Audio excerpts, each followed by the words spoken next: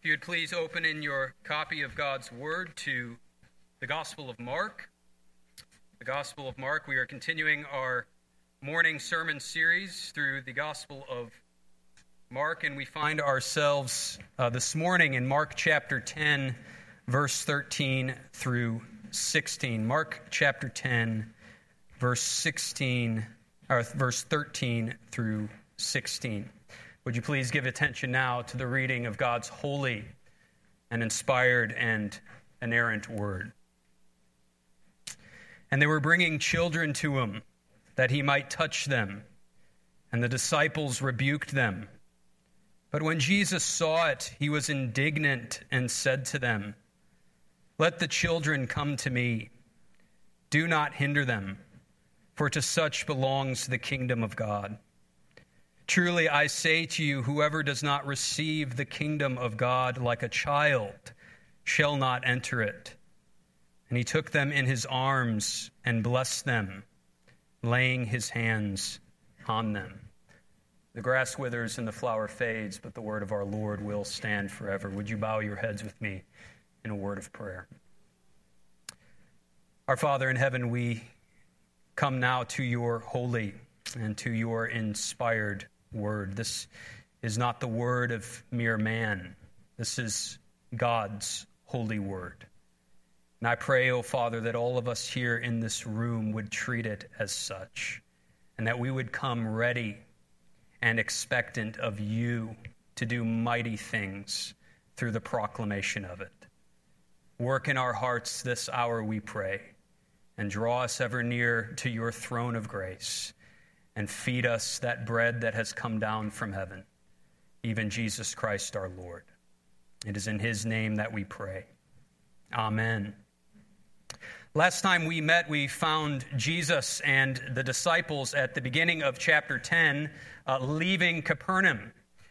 Chapter 10, verses 1 through 12. And in verse 1, we are told from Mark that Jesus and the disciples leave Capernaum and really end what is called Jesus' Galilean ministry. And what we are told is they cross over the Jordan into the region of Judea. And we mentioned then when we looked at that a couple weeks back that Jesus from here on out is really going to make a fast track toward the cross in Jerusalem where he is going to die. And you recall back in chapter 8, beginning in verse 31, Jesus predicted and told his disciples that he was going to be handed over by the chief priests and elders and be killed, and 3 days later rise again. And ever since really that prediction, ever since Jesus told his disciples of his death that he will meet in Jerusalem, what we have really seen is a series of lessons that Jesus has given to his disciples. A series of lessons given to his disciples as to what it means to be a true disciple, to be a true follower of Christ. And throughout these lessons, really what we have seen is we've seen a consistent sort of pattern that has flowed ever since really Peter's great confession that Jesus is the Christ and that prediction of the cross in Jerusalem. We've seen a particular pattern. And really the pattern is a two-part pattern. You have the disciples who misunderstand what it means to be a true follower and disciple of Christ. And then you have Jesus responding, correcting their misunderstanding, and giving them a proper understanding of what it means to be a disciple of Jesus. We saw it back in chapter 8 with Peter denying Christ the cross and Jesus giving them a lesson on how all disciples must pick up their cross and follow him, correcting Peter's misunderstanding that the kingdom of God was connected to might and brawn. Jesus having to correct them that no, the kingdom of God comes through suffering and persecution in this world. We saw it in chapter 9 when the disciples are discussing, you recall, who is the greatest among them. And once again, Jesus has to correct them and give them a lesson that the greatest, if they are to be the greatest, they must be last of all and servant of all. And we saw it again in chapter 9 when John and the disciples, you recall, sought to stop a man from casting out demons in the name of Christ. And once again, Jesus has to correct them and tell them that anyone who is not against them is for them. And then last time we met in chapter 10, verses 1 through 12, we saw Jesus have to correct the disciples and their understanding of marriage. We have the parallel account in Matthew where the disciples are really on the same page with the Pharisees, asking Jesus who then can get married, as Jesus tells them about the commitment and long-term commitment that is marriage. And once again, Jesus has to correct the disciples on what it means to be married, the loyalty of marriage, and the long-term commitment that marriage is. So what we have seen over the last few weeks is really this repetitive pattern ever since Peter's great confession and Jesus' prediction of the cross. You see the disciples misunderstanding what it means to be a disciple, saying something foolish, and Jesus correcting them and maturing their understanding of what it means to be a true follower of Jesus Christ. And what we see here in our passage in chapter 10, verse 13 through 16, is that same pattern continues. The disciples are foolish in their understanding of children and their involvement in the kingdom, and Jesus again is forced to correct them. So what I want us to see today is really two things concerning children and the kingdom of God that is brought to our attention in these three verses here. First, the kingdom of God is for children. And second, the kingdom of God must be received like children. The kingdom of God is for children. The kingdom of God must be received like children. First, the kingdom of God is for children.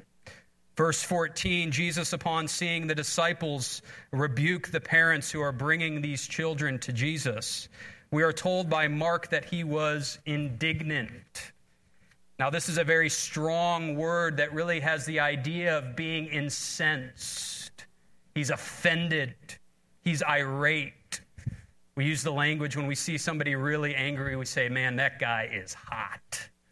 That's what this word really seems to indicate. Jesus is hot with anger at the idea that these disciples are seeking to rebuke these parents who bring these children to Jesus to bless them. He is irate. He is incensed. He is offended at this rebuke from these disciples. Now, of course, we have already seen the disciples rebuke before, haven't we? Just a few weeks back when we looked at chapter 9, verse 38 through 41, they rebuked, as we've already mentioned, they rebuked the man who was casting out demons in the name of Christ. And there again, Jesus had to correct these disciples that the one who is not against them is for them.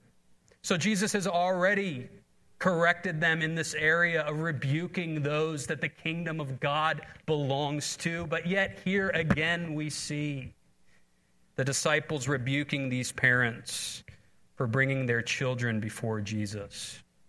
Now we have to ask the question, why? Why would they be rebuking these parents for bringing these children to Jesus? Why would they do that? Since today we think of Jesus and we get all the pictures of Jesus. He's always smiling with a bunch of children around him. We have to ask the question, why? Why did these disciples rebuke these parents for bringing these children? Well, in the first century, among Hellenistic Jewish communities, children were often looked down on. They were often treated as second-class citizens. They were often treated as a nuisance. And I think if we're honest with ourselves, we're not too far removed in our own culture with the way we treat children today. So for these disciples, that's how they see these children. They're just little nuisances, taking up the time of the king of the kingdom and his important work. Really what they are doing is rebuking the parents for daring to bring these children to the King of Kings as he is doing his kingdom work, as he is preaching, as he is carrying on his ministry. These parents should know better not to take up the time of Jesus and his important work of kingdom work, not to take up the time of this master and of their king. But how quickly these disciples have forgotten the lesson that they learned from Jesus back in chapter 9, verse 33. You recall there the disciples were discussing who was the greatest among them, showing once again their obsession with authority, their pride, their sin of pride. And Jesus says to them, if anyone would be first, he must be last and servant of all. And he took a child in his arms and he said, whoever receives one such child in my name receives me. Whoever receives one such child in my name receives me. See, for Jesus, in receiving those who are helpless, in receiving those who are insignificant, is equivalent to receiving Christ himself.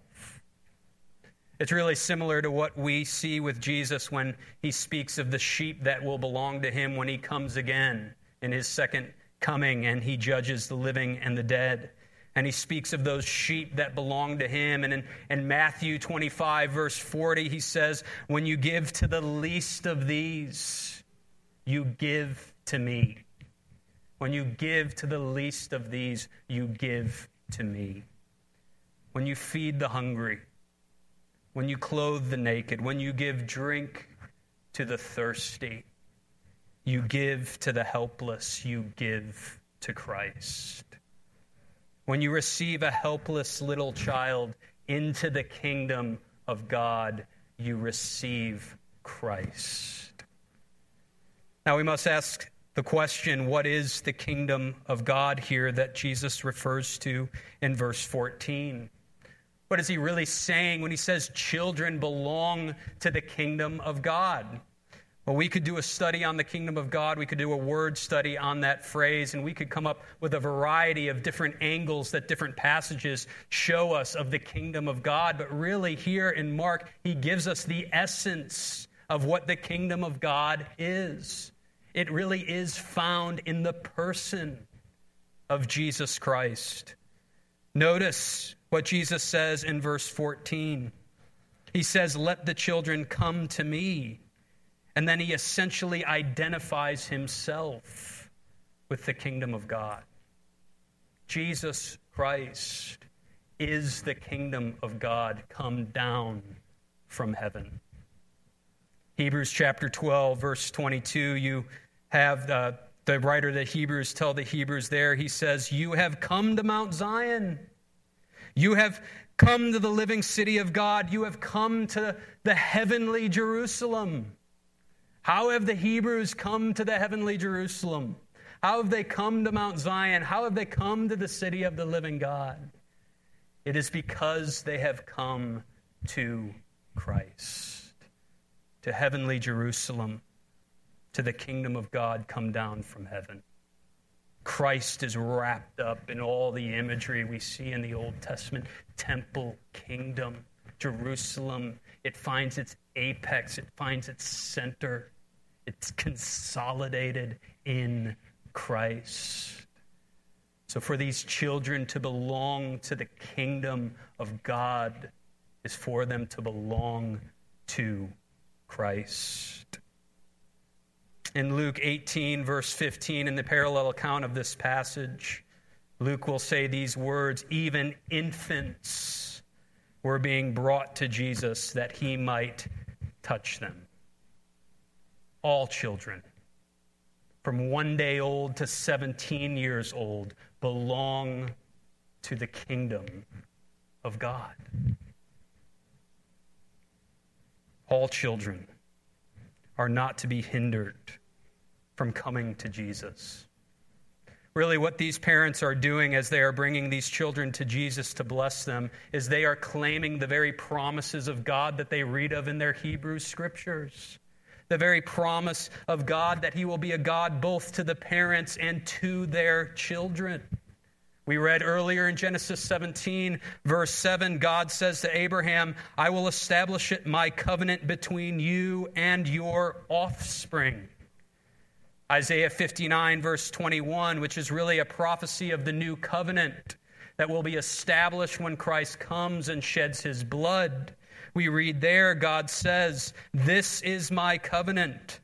My spirit that is upon you and my words that I have put in your mouth shall not depart out of your mouth or the mouth of your children or out of the mouth of your children's children from this time forth and forevermore. Psalm 8, verse 2, out of the mouths of babes and infants you have established strength because of your foes, to still the enemy and the avenger. These Jewish parents who are bringing their children to Jesus to have him bless them know their Hebrew scriptures. They know their Hebrew scriptures. They know the promises of God to be Savior not only to them, but to their offspring, to their children, to their household. And so they come in faith and claim the promises of God. They can't claim the promises of the new covenant that they read of time and time again in their Old Testament scriptures. That God will pour out his Spirit not only on them, but on their children, on their household. Think of the words that Jesus says to Zacchaeus in Luke chapter 19. When Zacchaeus comes to faith in Christ, Jesus says to Zacchaeus in Luke chapter 19, verse 9, today salvation has come to your house, for even he is a son of Abraham. Because Zacchaeus is the head of the household and he has come to faith, salvation has come to Zacchaeus' household. And that is a fulfillment of the promises that God gave to Abraham, that he would be a God to him and to his offspring and to his children. Now, there is a question here that we must ask. Are these children saved the moment Jesus blesses them? The moment Jesus places his hands on them? After all, this is the blessing of the King of Kings, the eternal King, laying his hands on these children and blessing them. And the context indicates here that this is the blessing of the kingdom of God. This is kingdom of God blessings. This is new covenant blessings that he is placing upon these children, blessings tied to the new covenant which is established in the blood of Christ. Are these children, these infants, according to Luke, saved irrespective of their response to Jesus? Well, I think in order for us to properly answer that question, we need to remember that these are children that are being brought to Jesus by believing parents. He is speaking about children whose parents are already disciples and who will in turn disciple their children. Sinclair Ferguson writes concerning this passage, such parents know they need to teach their children the responsibilities of kingdom life, as well as the privileges of kingdom possession. If the blessings of God are rejected in disobedience, they are forfeited. I think what Sinclair Ferguson is showing us there is really two things. Number one, that it is essential and incumbent for these children as they grow up to embrace those blessings of God by faith, to grab hold of all the blessings of the new covenant by faith. But also, he's also showing the crucial role that parents have in instructing their children in the ways of God, in the ways of the kingdom of Christ. We are, as parents, to teach our children diligently, to teach them so that they would heed the promise of God, to teach them God's word, to teach them that all the promises of the old covenant find their yes and amen in Jesus Christ. Now, I must admit, this is particularly convicting for me as a parent of a 3-year-old and a 1-year-old. There are many times when we sit down, and usually we try to do our devotions at dinner time, and we'll get ready to do our devotions, and I'll see Braden throwing food or stuffing food in his mouth, actually, is usually what he's doing, and Ben's throwing food and singing to himself, and they're doing what 1-year-olds and 3-year-olds do, and I have to admit, the thought goes through my head, it creeps into my head, what is the point? What is the point of teaching these children? What I'm failing to do in that moment is claim the promise of Christ that the kingdom of God is for children. Parents, continue to feed your kids. Diligently teach your kids God's word because the kingdom of God belongs to them. Teachers who teach Sunday school in here, who teach Wednesday night with the children, don't think for a moment that what you are doing is any lesser in value what is going on with the adults. The kingdom of God is for children. Children, I'm going to do something your old pastor used to do. Look up here for a moment. I don't come up here to teach and to preach simply for your parents. I come to teach and to preach for all those the kingdom of God is for. And Jesus says it is for you. Do not hinder and neglect the children. Jesus says in John 3, the Spirit of God is a mysterious thing like the wind, and it blows where it wishes. What we learn here in this passage is that one of the places it wishes to blow is in the hearts of children. Teach your children. Do not hinder the children from coming to Jesus and to the kingdom of God. Second, the kingdom of God must be received like a child. The kingdom of God must be received like a child. Verse 15, truly I say to you, whoever does not receive the kingdom of God like a child shall not enter it. Now we have to ask the question, what exactly is Jesus saying here? What does he mean that we are to receive the kingdom of God like a child? Now many have taken the position that there is some supposed virtue in the children that the disciples and we must have, such as humility or innocence, some characteristic, some virtue within children that we must possess in order to receive the kingdom of God. However, since we know that Luke refers to infants being part of this crowd, and we know that it is parents that are bringing these children to Jesus, we know that cannot be the interpretation of this passage. The qualification, rather, of these children is their need.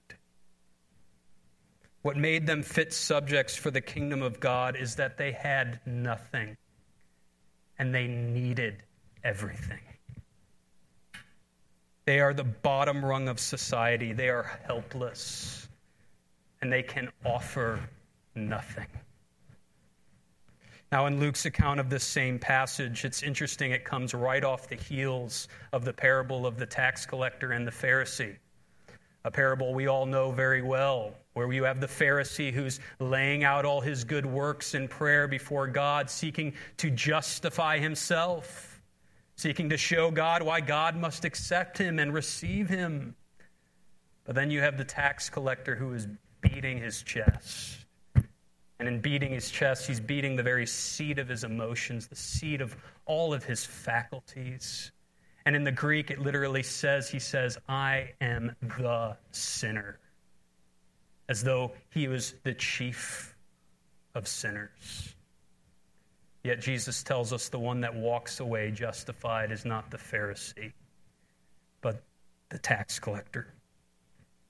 And it is after this parable in Luke that Jesus says we must become like children, like infants, needy, beating our chest, coming to God as the sinner, and having no hope, but by the grace of God, covering us in the blood of his Son. The founder of the Orthodox Presbyterian Church and Westminster Theological Seminary, J. Gresham Machen, a guy who is very much a hero of mine. If you have never read on J. Gresham Machen, I would highly, highly encourage you to do a study on this great man. If you want to know what he looks like, I have a picture of him hanging up in my office. It's the picture of the drawing of him, and it almost kind of looks like a cartoon. Kind of a silly picture, but it actually looks kind of like it. J. Gresham Machen, the founder of Orthodox Presbyterian Church and Westminster Theological Seminary, on his deathbed, it is said that the last words that he uttered was one of his friends and his colleague, John Murray, at Westminster Seminary. And the words that he uttered to his friend were these: "I am so thankful for the active obedience of Christ. No hope without it." Now, what did Machen mean when he used that term, the active obedience of Christ? What is Machen saying there on his deathbed? Well, what we often do is we make a distinction between what we call Christ's passive obedience and Christ's active obedience. Christ's passive obedience is that obedience of Christ unto death, his death of suffering for sin, his death of taking on the penalty of sin at the cross. That's what we talk about when we talk about his passive obedience. But his active obedience is his positive obedience to the law of God throughout his life, rendering positive, perfect obedience to the law of Moses throughout his life. And both Christ's passive and Christ's active obedience must be imputed and reckoned to our account in order for us to stand before the judgment seat of God. In other words, it is not simply enough that we have no sin. It's not simply enough that we are spotless. We must be righteous before a righteous God. And so it is both Christ's passive and his active obedience that must be reckoned and imputed to our account so that we can stand and be judged righteous in the sight of God. And so do you see what Machen is saying here on his deathbed with his last words before he dies? I am so thankful that I am righteous in God's sight because Christ has rendered righteousness on my behalf. Here's an absolute stalwart of the faith, a hero of the faith. I read of Machen and I say, really? He did all that in his life? Founder of Westminster Theological Seminary, still a beacon of Reformed theology for many, many years. Founder of Orthodox Presbyterian Church, a great denomination. He was a man who fought so valiantly for the inerrancy of God's Word and for the supernatural elements in God's Word in the old modernism versus fundamentalism debate of the early 1900s. His credentials were absolutely impeccable. Yet at the end of his life, all he is a helpless infant, resting on the sheer grace of God found in Christ and in Christ alone. Now that seems easy, doesn't it? Resting in Christ. That sounds easy, doesn't it? We love rest. I just got back from vacation. I love rest. I could have taken another week of it. We love rest. Resting in Christ. That sounds so easy. That's all I have to do is rest in Christ. I find it so fascinating that oftentimes the critique against Reformed theology is that we make it too easy. Salvation's too easy. All it is resting in Christ. what I want to suggest to you is that it is not easy. And really what we have seen with these disciples over the last couple of chapters is that what is easy for sinners to do is build themselves up in order to justify themselves. Pharisaism is easy. Building up laundry lists of things that I should do, duties that I must do in order to justify myself to God, that is easy. That comes easy to us as prideful sinners. That comes easy to us as those who are born in sin with a sin nature. It is easy. Pharisaism is easy. It is easy for us to do as the disciples do and puff themselves up, asking who will sit at your right hand. Look at me, see how much I have done. Don't I deserve to come into the kingdom? That is easy for us as prideful sinners. What is hard, brothers and sisters, is the obedience of faith. That is hard. That is what is unnatural to us as prideful sinners, saying, "Nothing in my hands I bring. Simply to the cross do I cling. Naked come to thee for dress, foul I to the fountain fly. Save me, Savior, or I die." That's what comes unnatural to sinners born in sin. Resting on Christ and Christ alone sounds so easy on paper. But you and I well know in reality it is not easy. As we deal with shame, as we deal with guilt, as we deal with questions of our assurance that we are truly saved, we are so often, the repetitive pattern of our Christian life is so often like a lover with flowers ripping off each petal and saying, he loves me not. He loves me not. And when we're doing well, when we're up, we think that God loves us. But when we're down and we stumble, we think that we are not God's children. And that is so often the repetitive, prideful pattern of our Christian lives. And what it is evidence of is our pride and our sin nature. That we are sinners born in sin. And we must learn, as the disciples had to learn, the obedience of faith. That we are nothing more than helpless babes. Helpless infants in constant need of Christ and Christ alone. Nothing in our hands we bring, simply to Christ and to his cross do we cling. Let's pray. Father, we thank you that Christ has come and that he has come for helpless sinners such as ourselves. That though we were sinners, enemies of God, you have sent your Son at the right time to save us who are helpless. But, oh Father, how often do we feel that that is for our initial conversion, but now it's time for us to do works? How often do we forget that we are always nothing but the sinner, the tax collector, the helpless child. And it is through the paradox of bringing that to us and reminding us of the fact that we are helpless, that you sanctify and you help us to grow as we lean more and more on Christ and less on ourselves.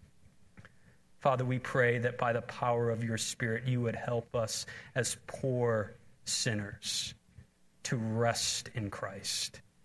To rest in Christ as a child, as an infant rests in the arms of his mother.